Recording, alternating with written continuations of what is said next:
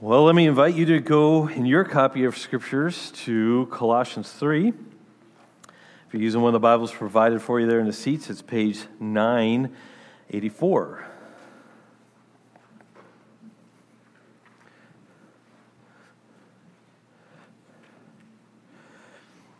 So this is the third message in a three-part series on declaring war in 2020. We've been talking about combating sin. We've been talking about our own sanctification process. Remember, I've tried to make clear the difference between justification and sanctification. Justification is what the Bible refers to as a legal standing that we are before God. And that's instantaneous, and that is fully recognized in this life if we believe in Jesus, if we follow Him, ask Him to forgive us our sins. The Bible talks about that as being justified, of that we don't have to worry about the penalty of sin anymore. We can have eternal life. We can have forgiveness. Some people talk about that as going to heaven, if you will. So that's justification. Sanctification is a process, okay? And so sanctification is us living out this life and into the next life of us being or conforming to or starting to look like what we are as we're justified, okay? So it's our lives, because we still have a sin nature in us. We still have a propensity to sin and do wrong things. We carry that with us. Just because you believe in Jesus, it doesn't mean that it totally goes away. We're always dealing with that. That's why Christians are a mess a lot of the times, right? Because we have a sin nature. But the difference is that we're justified, and so that should cause us, if we're truly justified, to seek to grow in our Christian life, to seek us grow and become more like Jesus. And some people refer to that as grow in holiness or things like that. The Bible talks about that, and we talked in Romans chapter 8, verse 13. Paul says, put to death the works of the flesh, okay? And so that's what we've been talking about. That's what we've been talking about these last couple weeks, and about how we can take this seriously, and particularly in 2020, of declaring war on sin in our lives. And I've encouraged people to fill out one of those cards and submit it anonymously, and we've had, up to this point, 37 different submissions of individuals, and some of those had more than one on them, okay? And so there has been a very good a turn in, if I would say, of people sharing some of the things that they're struggling with, okay? And again, we ask people to keep that anonymous because we want to help. We don't want to ever shame or put people on display or whatever. So when these things came in, obviously I didn't know. I don't know whose is what, but I do know what people are saying they're struggling with. And so what I hope to do in the previous two messages, I hope to kind of give a motivation and a reason why we should be doing these things, and reason why we should be walking and becoming more like Christ. Last week I talked about a high-level strategy of how this should play out and using the tools of the Spirit of God. What I hope to do this week is a little bit different. It's a different kind of style probably of what I typically do, and that is, it's just much more practical. I'm still going to come from a text of Scripture because I believe that's important, that we always root everything from a text of Scripture. But I'm just going to take some time today to try to give some practical advice on combating sin, okay? And we're going to list some of the things that have been submitted, and we're going to talk about some of those, and just a couple strategies, if we could, for each one. So we're going to see how it goes, and just give some practical advice from God's Word on how to deal with sin. And so the text I have before us is Colossians 3, and I think in the bulletin it says 1 through 17. I'm not going to read that entire text, but you can study it. It's a good text for you to read on your own. But in verse 1, it says, "If then you have been raised with Christ, seek the things that are above, where Christ is, seated at the right hand of God. Set your minds on the things that are above, not on things that are on earth. For you have died, and your life is hidden with Christ in God. When Christ, who is your life, appears, then you will also appear with Him in glory. Put to death, therefore, what is earthly in you: It says sexual immorality, impurity, passion, evil desires, and covetousness, which is idolatry. On account of these, the wrath of God is coming. In these you too once walked when you were living in them. But now you must put them away. And he gives some more lists there. In verse 12, put on then, as God's chosen ones, holy and beloved, compassion, kindness, humility, meekness, and patience, bearing with one another, and if one has a complaint against another, forgiving each other, as the Lord has forgiven you, so you must forgive. And so we're going to look at this text of Scripture and some others about how we can have some practical advice on combating sin. But let's pray and ask God's blessing before I go any further. Father, I want to pause and ask for you to help me as I communicate. Everything I say, I want it to be accurate to the text and biblically based. And I want to communicate in a way that's helpful to people. And the only way that's going to happen is your Spirit to help us, because I don't have the skill set or the ability to change minds or change hearts, and it's just outside of what anyone can do. And so we depend on you for that. And I pray that each of us would be able to focus in on this topic, and I pray that we be sensitive to what your Spirit may be pressing upon us, and that we wouldn't resist, and that we would interact with this, these concepts that we're talking about here today. And I pray that we'd be able to put aside distractions for a little bit here and focus in on this. And we want this for your name's sake and for your glory and for your honor. We just sang a song, Show Us Christ. And we want to see the power of Christ on display here in the sermon and then in our lives. And so we pray this in Christ's name. Amen. So what I hope to do today is to show you three things. One is that I'm going to suggest that we live relationally from this text, that we live rationally, and then we also live radically. Okay, so relationally, rationally, and radically. Okay, this is the way that we're going to frame our discussion this morning. So first of all, I submit from verse 1 that we should live relationally. It says this. It says, if then you have been raised with Christ, seek the things that are above. Now, you have to understand the word if there, the way that it's written, and we use the word if in the same way in the English language, but it actually means since, okay? So if I would say something like, if I'm speaking to a teen audience, and I say, look, if you're a teen here, you need to know this. Well, what am I saying? I'm saying as you, as all of you, right? Okay? And so this is what he's saying here. The way it's written is like, if you're raised with Christ, seek the things that are above.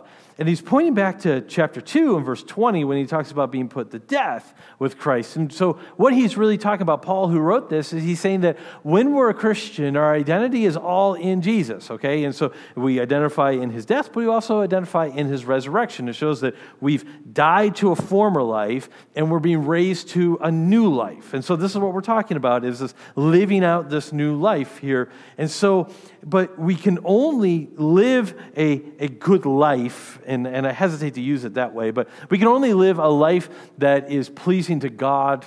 Again, there's limitations with that, but is if we are in the power of Christ, or if we are in Christ, okay? And so this is one of the aspects of the relational parts that I'm encouraging us to think about. So what we need to do is we need to really fight against relational amnesia, because a lot of times we forget of our identity. We forget who we are. We forget that, yes, I am a servant of Christ, or yes, I am in Christ, okay? And so when I wake up in the morning, my goal in life should be formed and framed by my identity that I am in Christ, okay? So how I treat my wife and how I treat my kids and my work ethic and my interactions with other people, all of those things should not be framed solely around the fact that I want people to like me or that it will be in my best interest to do those things, but really what should form and frame how I live my life and the decisions that I make is that I'm in Christ. Since you're in Christ, seek the things that are above. And so practical advice is, if we're dealing with some of the sins that we're struggling with, is do you think about, remember who you are. So fight against relational amnesia. Remember that if you're a believer in Christ, that's your primary identity. That's who he saved you, to change you, to bring you into that relationship with him. And so you got to preach to yourself that say, listen, I am one of his children. And so I'm going to live in such a way that I am as if one of his children. So there's a relational amnesia thing that we got to fight against, but there's also a relational ambivalence that we also have to fight against.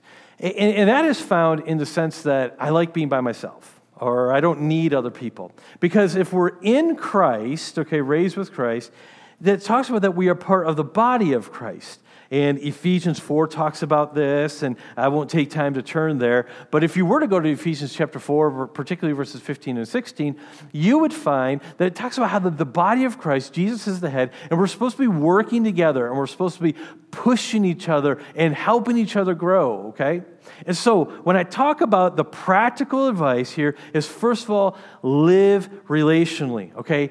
Remember who you are. Fight the relational amnesia. Remember that you are first and foremost God's child. Again, I'm speaking to people who claim to be Christians. Maybe you're here today and this isn't you, okay? And step one for you is to ask God to forgive you of your sins and believe in him. And the Bible says you will be forgiven. It's a wonderful thing, a wonderful message of the Bible. If you want more questions about that, there's a lot of people here that would love to talk to you about that. But first of all, relational amnesia, but then there's the relational ambivalence, like I talked about. It's this idea of, I don't need anybody else. Here's a tremendously important piece of practical advice. If you're going to combat sin, some of those things, those 37 submissions that came in, every one of them can be helped if you invite someone else into the journey. And so, having people help is super important. This last week, I came across a video, and I cut it down a little bit to keep it shorter, but I wanted to show you it's of a race, okay? And so I want you to kind of pay attention to what's happening here. It's a short little clip, about 15 seconds or so, of this race. So go ahead and run the clip, and you can see this race. Maybe.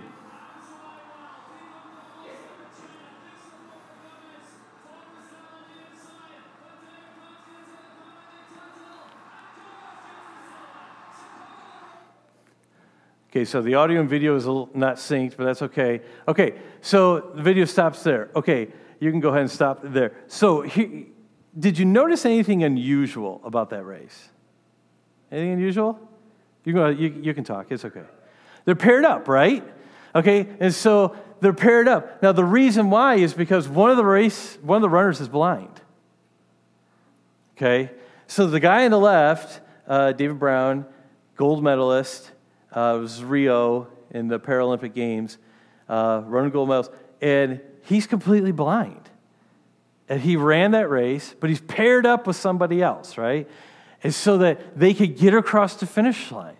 When I saw that, I thought, this is so good. This is such like how we need to look at our life, because there's so many. We all have blind spots. We all have things that we just don't see, and we need someone else to help us with those things. And we need someone to come alongside of us and run with us and encourage us to get us across the finish line.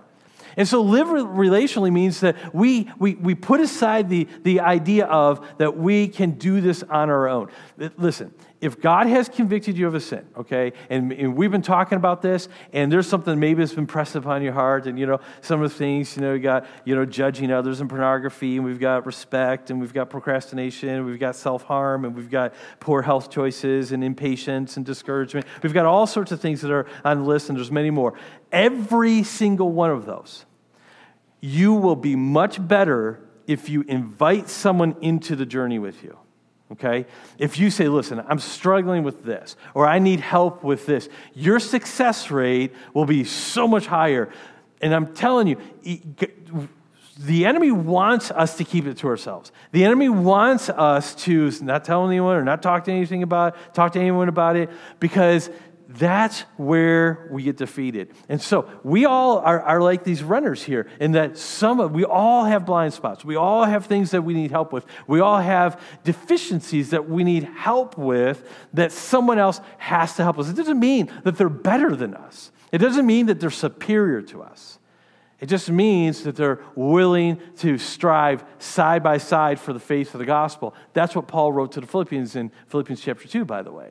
That we strive, or Philippians 1, that we strive side by side for the faith of the gospel. And so, Ecclesiastes chapter 4, 9 through 12 says this, 2 are better than 1 because they have a good reward for their toil. But if they fall, one will lift up his fellow. But woe to him who's alone when he falls and has another to lift him up. And again, if 2 lie together, they keep warm. But how can one keep warm alone? And though a man may prevail against one who is alone, 2 will withstand him. A threefold cord is not quickly broken. And so what Solomon's writing there in Ecclesiastes, he's just saying that, listen, this is, there's strength in numbers. That's a common way of putting it. There's that we need help. We can't walk this alone. Think of even when Jesus sent out the disciples. He sent them out in pairs, right? Okay? And so this is just a pattern of how God has set it up, is that we don't try to live this life alone. Now, it doesn't mean you have to have a life partner, but in terms of like a romantic marriage or something like that. But you should have someone in your life where you're inviting into to help you on the sanctification journey. So we all need to invite someone to help us on our sanctification journey. So invite someone that you trust to ask some hard questions. So for instance, one of the things that come up, I've got the list here. We've had, sexual desires. We've had pornography. We've had things like that. Well, let me tell you, a way to combat that, because pornography is so accessible. And by the way, this isn't just a men problem, it's a male problem.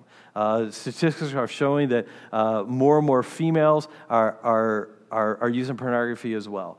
And so it's primarily a male problem. I will say that it's a majority, but it's getting higher even in the female realm. So the point is this, is that, if we want to fight this very, very accessible sin, okay, we're going to need some outside help.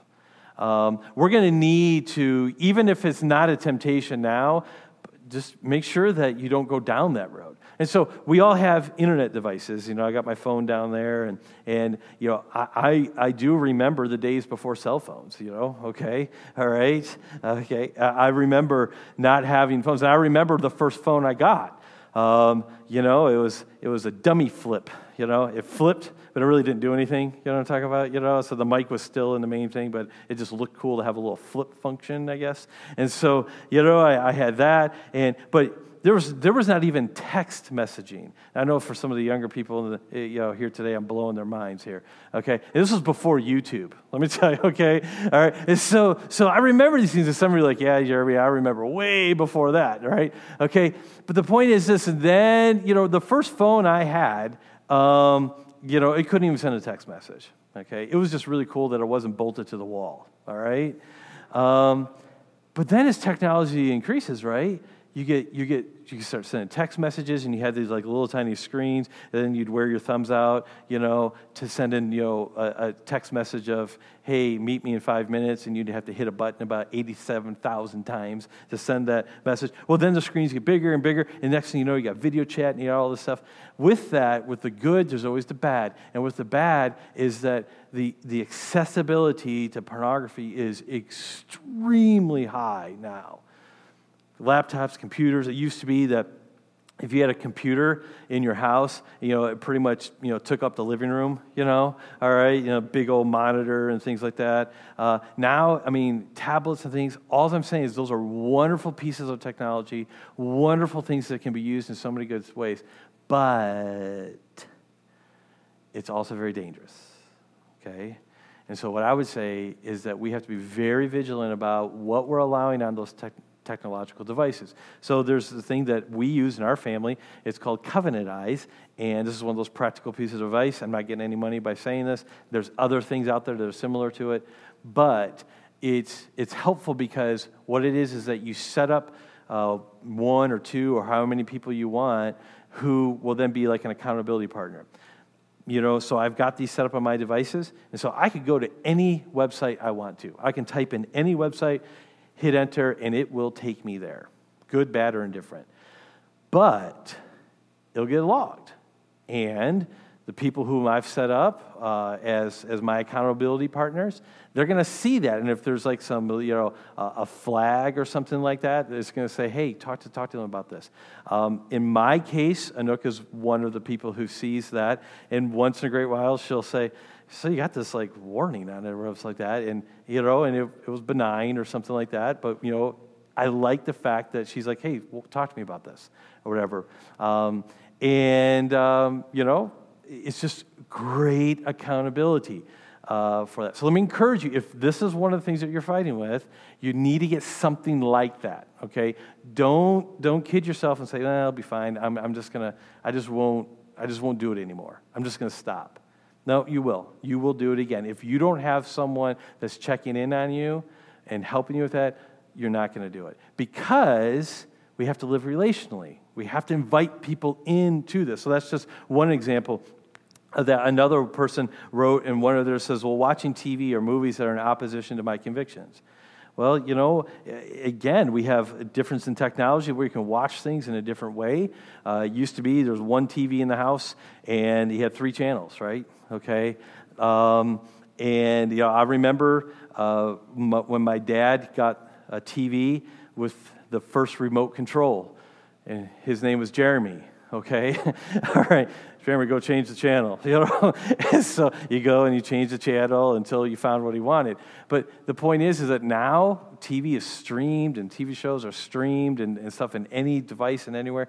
Just be very cautious about that. So again, there's some of the accountability things that we're talking about, but also I would encourage you to log what you're watching, okay? So if you know that some of the things that you're watching aren't good or they're harmful to your convictions, make a list of it, because I'm telling you, if you start writing down what you're watching and you write this show down, you're just like, oh man, I don't want anyone to see that I'm watching this. Well, then that's probably a good indication that you need to have a conversation with someone or just not watch it. And so these are just some practical things I'm trying to help with. Another person said laziness, time management, to invite someone else into that. Share some weekly goals with someone and ask them to check in with you. So you see someone, you write, here's what I want to accomplish this week. I want to accomplish these 2 things or these 3 things. Ask me in a week. Send me a note in a week if I did it. Those are some ways that help. All I'm saying is that you need to invite other people into this. So that's live relationally, okay? Now the second part is, and again, I got to make sure I'm budgeting my time appropriately here, but the second part is that I see from this text is live rationally. Now how do I get that? It says in verse 2, set your minds on things that are above, not that are things are in the earth or on the earth, okay? And so this is the idea of that much of the battle, okay, most of the fight for sanctification takes place in your mind, okay? It really does. Most of the fight for holiness and the fight to follow Christ and to live a sanctified life, whatever it is, it's really in the mind, okay? It's an internal manifestation of that sin nature that we're struggling with, okay? Most people aren't coming up to me and trying to, get me to sin, They're not trying to tempt me to sin. That's coming from within. And so I need to way to combat this, according to Colossians here, is that we transform our minds, or we have to set our minds on things that are above. Romans chapter 12 and verse 2, it says, don't be conformed to this world, but be transformed. How? By the renewing of your mind, okay? That by testing you may discern what is the will of God and what is good and acceptable and perfect. And so if we're going to not be conformed, if we're going to be transformed into the image of Christ, what's the battleground of that? Well, it's the mind, okay? And this is why biblical input is crucial to our lives. This is the reason why we get with other Christians. This is the reason why we sing songs. This is the reason why we hear messages preached. This is the reason why we read the Bible. This is the reason why we listen to podcasts and things like that, because we need our minds renewed, okay? We need our minds being set on things that are above, not on things of this earth. And so let me give you a couple practical pieces of advice. 2 things. Number 1, there's a YouVersion Bible app. If you don't have this, you need to download it, okay? It's a great resource. Most of the people, when they talk to me about reading God's Word, they say, I just don't have a plan, or I don't know what a plan is. YouVersion Bible app has a million and one plans that you can choose from. And I know several of you use it already. Curious, how many of you have this app on your phone? Raise your hand. All right, okay. Now I'll rephrase it. How many use this app? Okay.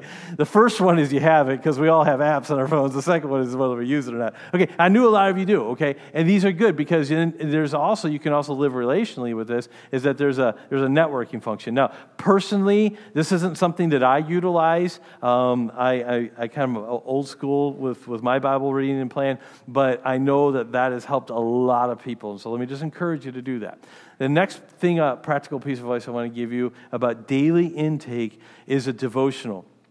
And I strongly recommend New Morning Mercies by Paul David Tripp. It's a great book where there's about a 1-page per day to read, okay? So we're not talking, you got to read 20 pages or something like that. This is 1 page where there's a Bible passage that he refers to, and then he kind of talks about it, okay? It's incredibly helpful. I've really enjoyed it, and this is one that I give to people at times, and so I know I've given some even here a copy of that. So let me encourage you. These are 2 ways to help with biblical intake, okay, of the renewing of the mind. Every day we've got to be saturating ourselves in God's Word, because we are being saturated. We are so much more influenced by our culture than we would like to admit. Our minds and our thinking and the way we think about things are impacted by what we live in and our environment in so many ways. And so we've got to change minds, set our minds on things that are above. We've got to influence the environment that we're swimming in every day. And so let me encourage you, this will help you as you think through things. There's another, I don't have a graphic or anything for it, but I would encourage people to listen to like something like Al Mohler's podcast, The Briefing. And what he does with that is it's about 20, 25 minutes every day, and he talks about news and current events, but from a Christian standpoint of like, okay, how should the Christian be thinking through some of these current events and major world news? And it's very helpful. So that's Al Mohler's The Briefing. It's a great podcast for that.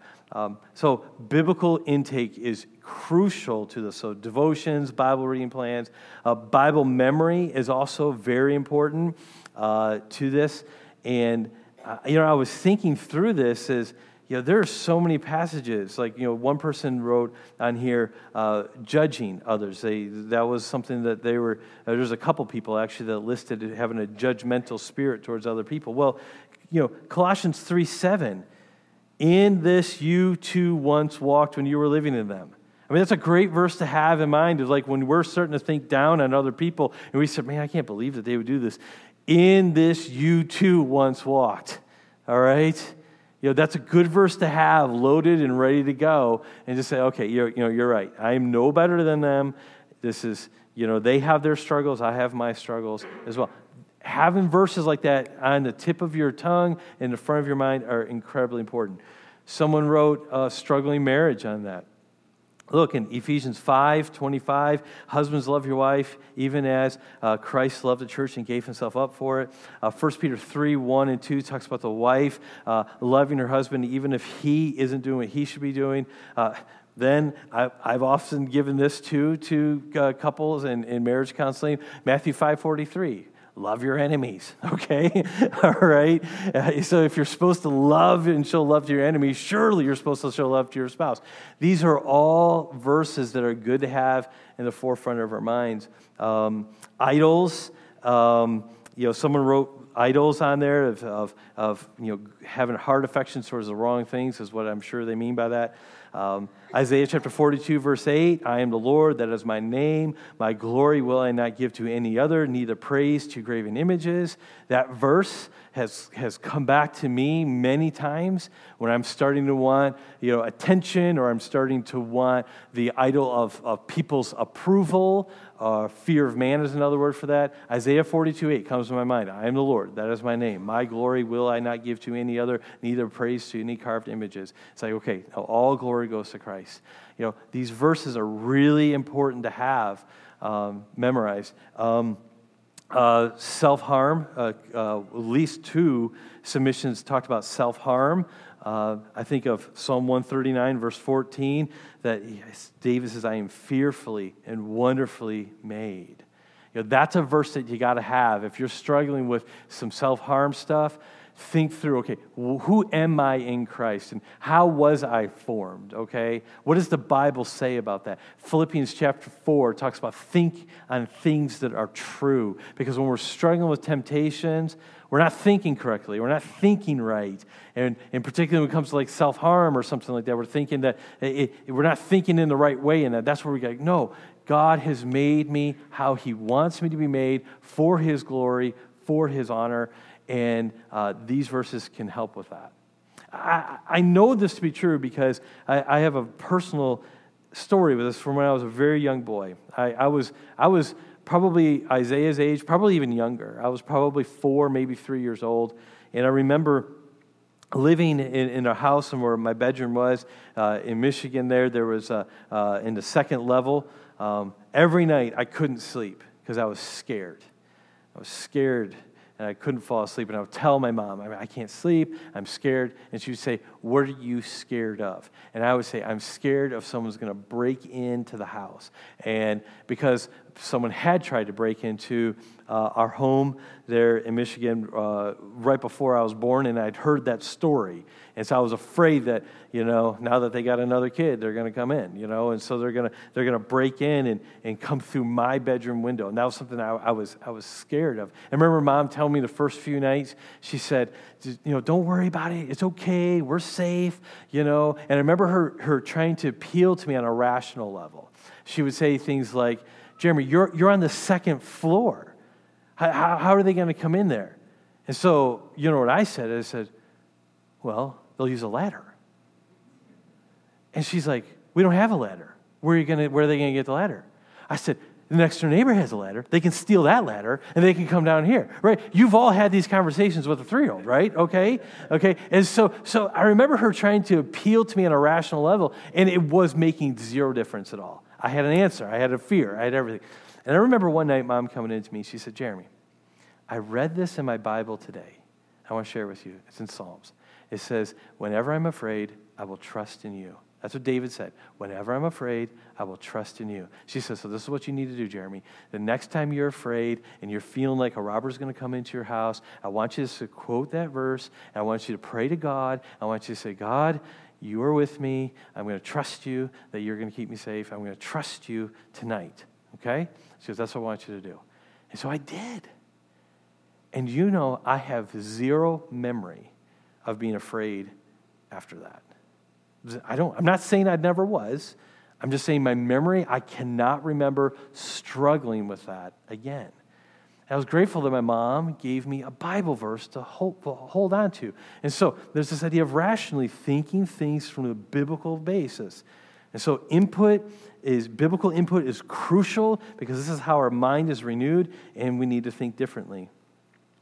And when we read the scriptures, we're going to think through things in a different way. So for instance, one person wrote on here, the one thing that they're struggling with is hating my boss and my job. Boy, I think a lot of us have been there, where we just do not like the job that we're at. I remember in college trying to pay my way through school and working at a fiberglass factory. That's not fun, okay? From like 3 p.m. to like 1 or 2 a.m. every day, and going home and trying to do homework after that. I just remember hating that, okay? So I understand that, but here's where a renewed mind will help you with that, is that if you see your job as a mission field, if you see your job as that you are sovereignly placed there, if you see that your situation is, okay, this is something where God has placed me in for the time being. I'm not saying that you always have to stay there. I'm not saying you can't look for advancement or look for promotion or look for transfer or look for a different job. I'm not saying that at all. But what I'm saying is that while you're there, You need to see it as a place where God has sovereignly placed you. And that it's a mission field where you're supposed to reflect the glory of Christ. And then concerning your boss, do you pray for him or her? Do you pray for them? Because I found that when I start praying for people, it's a lot harder for me to hate them. And see, this is a renewed mind, okay, that I'm trying to talk about here. Think rationally, like, okay, what is the current situation? You know, Monday's coming, and you're going to go to this job, and you're like, I hate this job. Ugh. You know, okay, that's the time for you to say, okay, I need to think about this from a different angle. I need to think about this from God's perspective. He's got me here. I'm hoping he takes me out. Jesus, he wanted to leave the Garden of Gethsemane, and he asked God to remove that, but nevertheless, not my will, but yours be done. That's a biblical principle for you to hang on to if this is something you're struggling with. One person talked about comfort, or actually a couple people. You know, one thing you can do there, go on a mission trip, read biographies of Christians, watch the dispatches from the front videos. All these type of things will help you realize that the comfort isn't as good as we make it out to be. So my point is this, is that we need to think rationally. We need to change our thinking. And so sometimes our sanctification means that it's a way of altering how we think, the renewal of the mind, set our minds on things that are above, and that is only going to come through biblical intake, okay? Scriptural intake, through conversations, through fellowship with other believers, through singing, through songs, podcasts, listen to some podcasts, Bible memory, Bible reading, all those types of things. Prioritize a biblical intake, and this will help in the combating of sin. So live relationally, live rationally, and then in the next few minutes to wrap this up, live radically. Live radically. This is when we find out this idea of put it to death, verse 5 in Colossians 3. It's pretty radical. Put to death. Put on, verse 12. He's talking about these radical choices that we need to make. And this is not unusual, and we've talked a little bit about this before. Jesus, even in the Sermon on the Mount, talks about this. Parenthetical statement, by the way, here. Every sin or every struggle that's on this list here, if you read the Sermon on the Mount, pretty much every one of them is going to be addressed by the Sermon on the Mount in some way, okay? And that's Matthew 5, 6, and 7 if you're interested in reading that. But even in that sermon, when Jesus is preaching, he talks about this radical life that the radical action that we're supposed to take place. Metaphorically, he says in Matthew chapter 5, if your right eye causes you to sin, tear it out and throw it away. For it's better that you lose one of your members than your whole body being thrown into hell. Now, we know that it's a metaphor because simply tearing an eye out isn't going to change the sin nature inside of us, okay? You know, the thoughts and things like that, they're still going to be in our heart.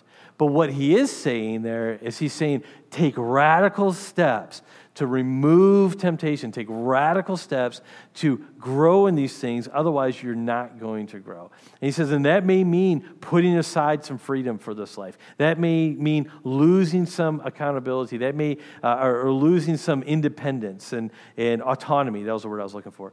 And that may mean losing some of that. But it's important for now to have that loss, to have the eternal gain. This verse has been helpful to me in 1 Corinthians chapter 6. All things are lawful for me, but not all things are helpful. All things are lawful for me, but I will not be dominated by anything.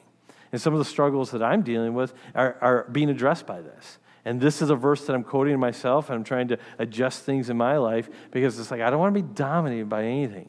I don't want to always give into a craving. I don't want to always have to, do whatever I feel like doing. I don't want to be dominated by that. And so we have to make some radical decisions sometimes. So let me talk about that for a minute, and then we'll land this plane, and we'll be done. In order to do it, and I struggled with using this illustration, or this analogy is better, because it could easily be misunderstood. And I'm going to give some warnings about this. But what we really do need to give a mental picture is we need to build some fences in our lives, okay? And what I mean by that, a fence is something to keep something in or keep something out. We're keeping ourselves in from going too far. We're keeping outside forces from coming in. And again, you got to be really careful with this because, and I'm going to give some reasons why here in a minute, but I still think it's helpful enough that is a helpful enough word picture for us to think about how we're living our lives. So what fences have you put up in your life to keep you from doing whatever, maybe you submitted on this list here? Someone wrote alcohol on there. And, there's a variety of opinions on alcohol in the Christian, and I know it's represented widely in our church. Some people are absolute teetotalers and say no Christian should drink any alcohol. Other people say it's in moderation, it's okay as long as we're not getting drunk. So the prohibition is not against alcohol, it's against drunkenness. So wherever you fall on that category, a fence to put in, though, if alcohol is a struggle, then don't keep it in the house. Okay? Just don't. If you're someone who's landing on the side of, Christians can have alcohol, but, just don't get drunk or whatever, just don't even have it in the house. If this is a struggle, get rid of it. My struggle, one of my struggles, is not with alcohol, but it's with Coke and Dr. Pepper. Coke as in the soft drink, not. Just want to clarify that, okay? All right. That's a struggle for me. I'll be the first to admit it, okay? Love the stuff. Verner's is also great. I'm an equal opportunist in my avenue to diabetes. So, but that is something that I just it's way too easy for me to have way too much of it. So, a step, and it's not far enough when we're talking about this, but a step is we typically don't keep it at our house. I tell Anouk, don't buy it. And if we do, it's for when people are coming over or something, or the only time I'll have it, and this is where I've allowed it, is if we're having a pizza night, I'll have one thing of Coke at home. But that's not because Coke is evil or whatever. It's just I know that if it's there, I'm going to drink it. I just know that about me. I wish I could say that I was more disciplined in that. I wish I could say that I could have a fridge full and it would have no appeal to me. But I know if I've got a fridge full, guess what? I'm going to be drinking it. And it's not good for me, and I don't want to be dominated by it. And for too long, it was a domination of my life. So that's something I'm just saying, don't buy it, don't keep it in the house. We talked about pornography already with covenant eyes. That should be a fence that we put in our life for that. Wasting time, set timers. Even smartphones have screen time limitations now. Use those type of things. These are all practical ways for you to build something into your life to say, okay, it's one thing to say, I'm going to fight this, and it's one thing to say, I know I shouldn't be doing this. Now we got to talk about what are you going to put into your life? What are you going to put on, and what are you going to put off? Okay, that's what this text says in order to achieve, getting rid of that sin. I need to say this about fence building, though, and there's some advice to this because we can make some wrong turns here. First of all, any fence that you build has to be realistic, okay? So it would be unrealistic for me to say, let's say I'm struggling with anger, okay? And so I'm looking at building fences. It would be unrealistic for me to say, I'm never going to be angry again, okay? I am going to make sure that I never talk with someone if I'm feeling like I'm angry. Well, that's unrealistic, okay? Because you can't always control those variables. But you can make fences in your life that are like, okay, we're not going to do this in this situation or wherever the case may be. And so make sure whatever fence we're building, that they're realistic. This is the second one that is crucial, okay? Any fence that you build, they are personal, they're not prescriptive. Okay? This is crucial. Now, the reason why I'm saying this is because this is where a lot of Christians have gone off the rails. I've made a thing in my head, like, we're not going to keep pop in our house. We're not going to keep it in our house because, I'll just drink too much of it. That's personal. It becomes prescriptive when, I head over to the Hurlbut's house and then I see, pop in their fridge and I'm like calling the elders and saying, we got to pray for these people. They've got pop. They're being dominated by this, right? See, that's when my personal fence fence has become a prescription then. Can't do that. Can't do that. Okay? So keep them personal. Don't make them prescriptive. So just because you've had this, don't make it so that everyone else has to abide by it. Otherwise, or think that they're not loving Jesus or whatever. That's how judgmentalism comes in. That's how we start looking down on other people. So fences are personal, they're not prescriptive. Also, super important, the reason why I have to put these clarifications in there, fences are only a means to an end. They are not the end, okay? So I've got the fence of pop in my home. I could say, great, I'm good. I've got this fence, I'm okay. No. Because if I'm just thinking all the time about, I so wish I could have a pop. I so wish I could have this. I so wish I could, then it's still dominating me. Okay, the fence is only a means to help me get past the domination. It's not the end in itself, okay? And again, this is where we make mistakes, is that we set up something, a rule, a standard, whatever we want to call it, in our life, and we think that that's the end. And we think, okay, well, I don't do it, so I must be okay. But if our heart is still longing for these things, then we still have work to do. And so just keep in mind, fences are only means to an end, they're not the end. And finally, I would say this, that fences lead to progress, not perfection, okay? It's not going to make you perfect. It's not going to make it so that everything is great. All it's going to do is help you in your quest for holiness. So, going back to the pornography one, and we have covenant eyes installed and something like that.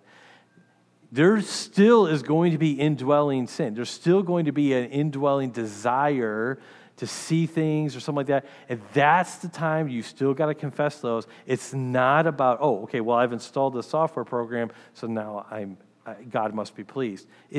We're working towards the end of holiness, of right decisions and purity, not simply just because we put up a fence or a wall, then we're okay. So let me bring this to a close. We need to declare war on sin. We've talked about that. We've encouraged you to do that. Cards have been turned in. It's been wonderful to pray over these and pray for people in our congregation, and I encourage you to do the same. But we have to then live relationally, invite people into your life. That's crucial. We have to live rationally. We have to have biblical input consistently. And then we have to live radically. We have to make tough decisions in order for us to progress in our sanctification journey. So let me give you some homework, and then we'll pray. So ask yourself these 3 questions. Who have I invited to help me grow spiritually? So is there a name that you can think of right away? It's like, okay, I've invited this person in to help me in this. And don't think just generically like, I go to church and I have a pastor and we have elders. And so by coming to church, I'm inviting them into my life. No. Okay? No. Who are you talking to and saying, look, I'm struggling with this right now. Can you help me with that? You say, well, that's kind of embarrassing. Yeah, I get it. But the point is, everybody in here is struggling with something, okay? That was one of the reasons why I wanted people to submit these things, and I could share some of them, is so that you can see this and say, okay, I'm not the only one who's a mess, all right? Everyone is, and we're all struggling with these things. And it may be different, but we're still struggling with stuff. So I'm hoping that you just see that you can, a friend, maybe someone in your small group, a spouse, somebody, pray about that, but invite someone into your life. So ask yourself, who have I invited to help me grow spiritually? Secondly, what is my plan for biblical input in my life? What is your plan to have the Bible and biblical thinking infused into your life? Write down, okay, how am I ensuring that this happens? And then maybe think about how you can improve that if that's a weakness. And then the last thing is I want you to consider is, what is one fence that I need to build? Some of you were thinking about the sins that you're struggling with as I've been talking today. And that's good. But now take it a step further and say, okay, what do I need to do to help me in that? And then as you do, the caution is, that's personal, it's not prescriptive, and it's only a means to the end. Okay? So some homework to help you as we progress in this journey. Let's pray, and then we'll sing. Father, kind of a different type of message and time. I pray that it's helpful. I pray that looking at Colossians 3 as a springboard to this discussion would be helpful to us, and I pray that we would live relationally and rationally and radically as we seek holiness and seek to follow you. Lord, we love you. You are worthy of our worship, and you are worthy of holy living, and we can only do it through your Spirit's sake, your empowerment, and for your name's sake. In Christ's name we do pray. Amen.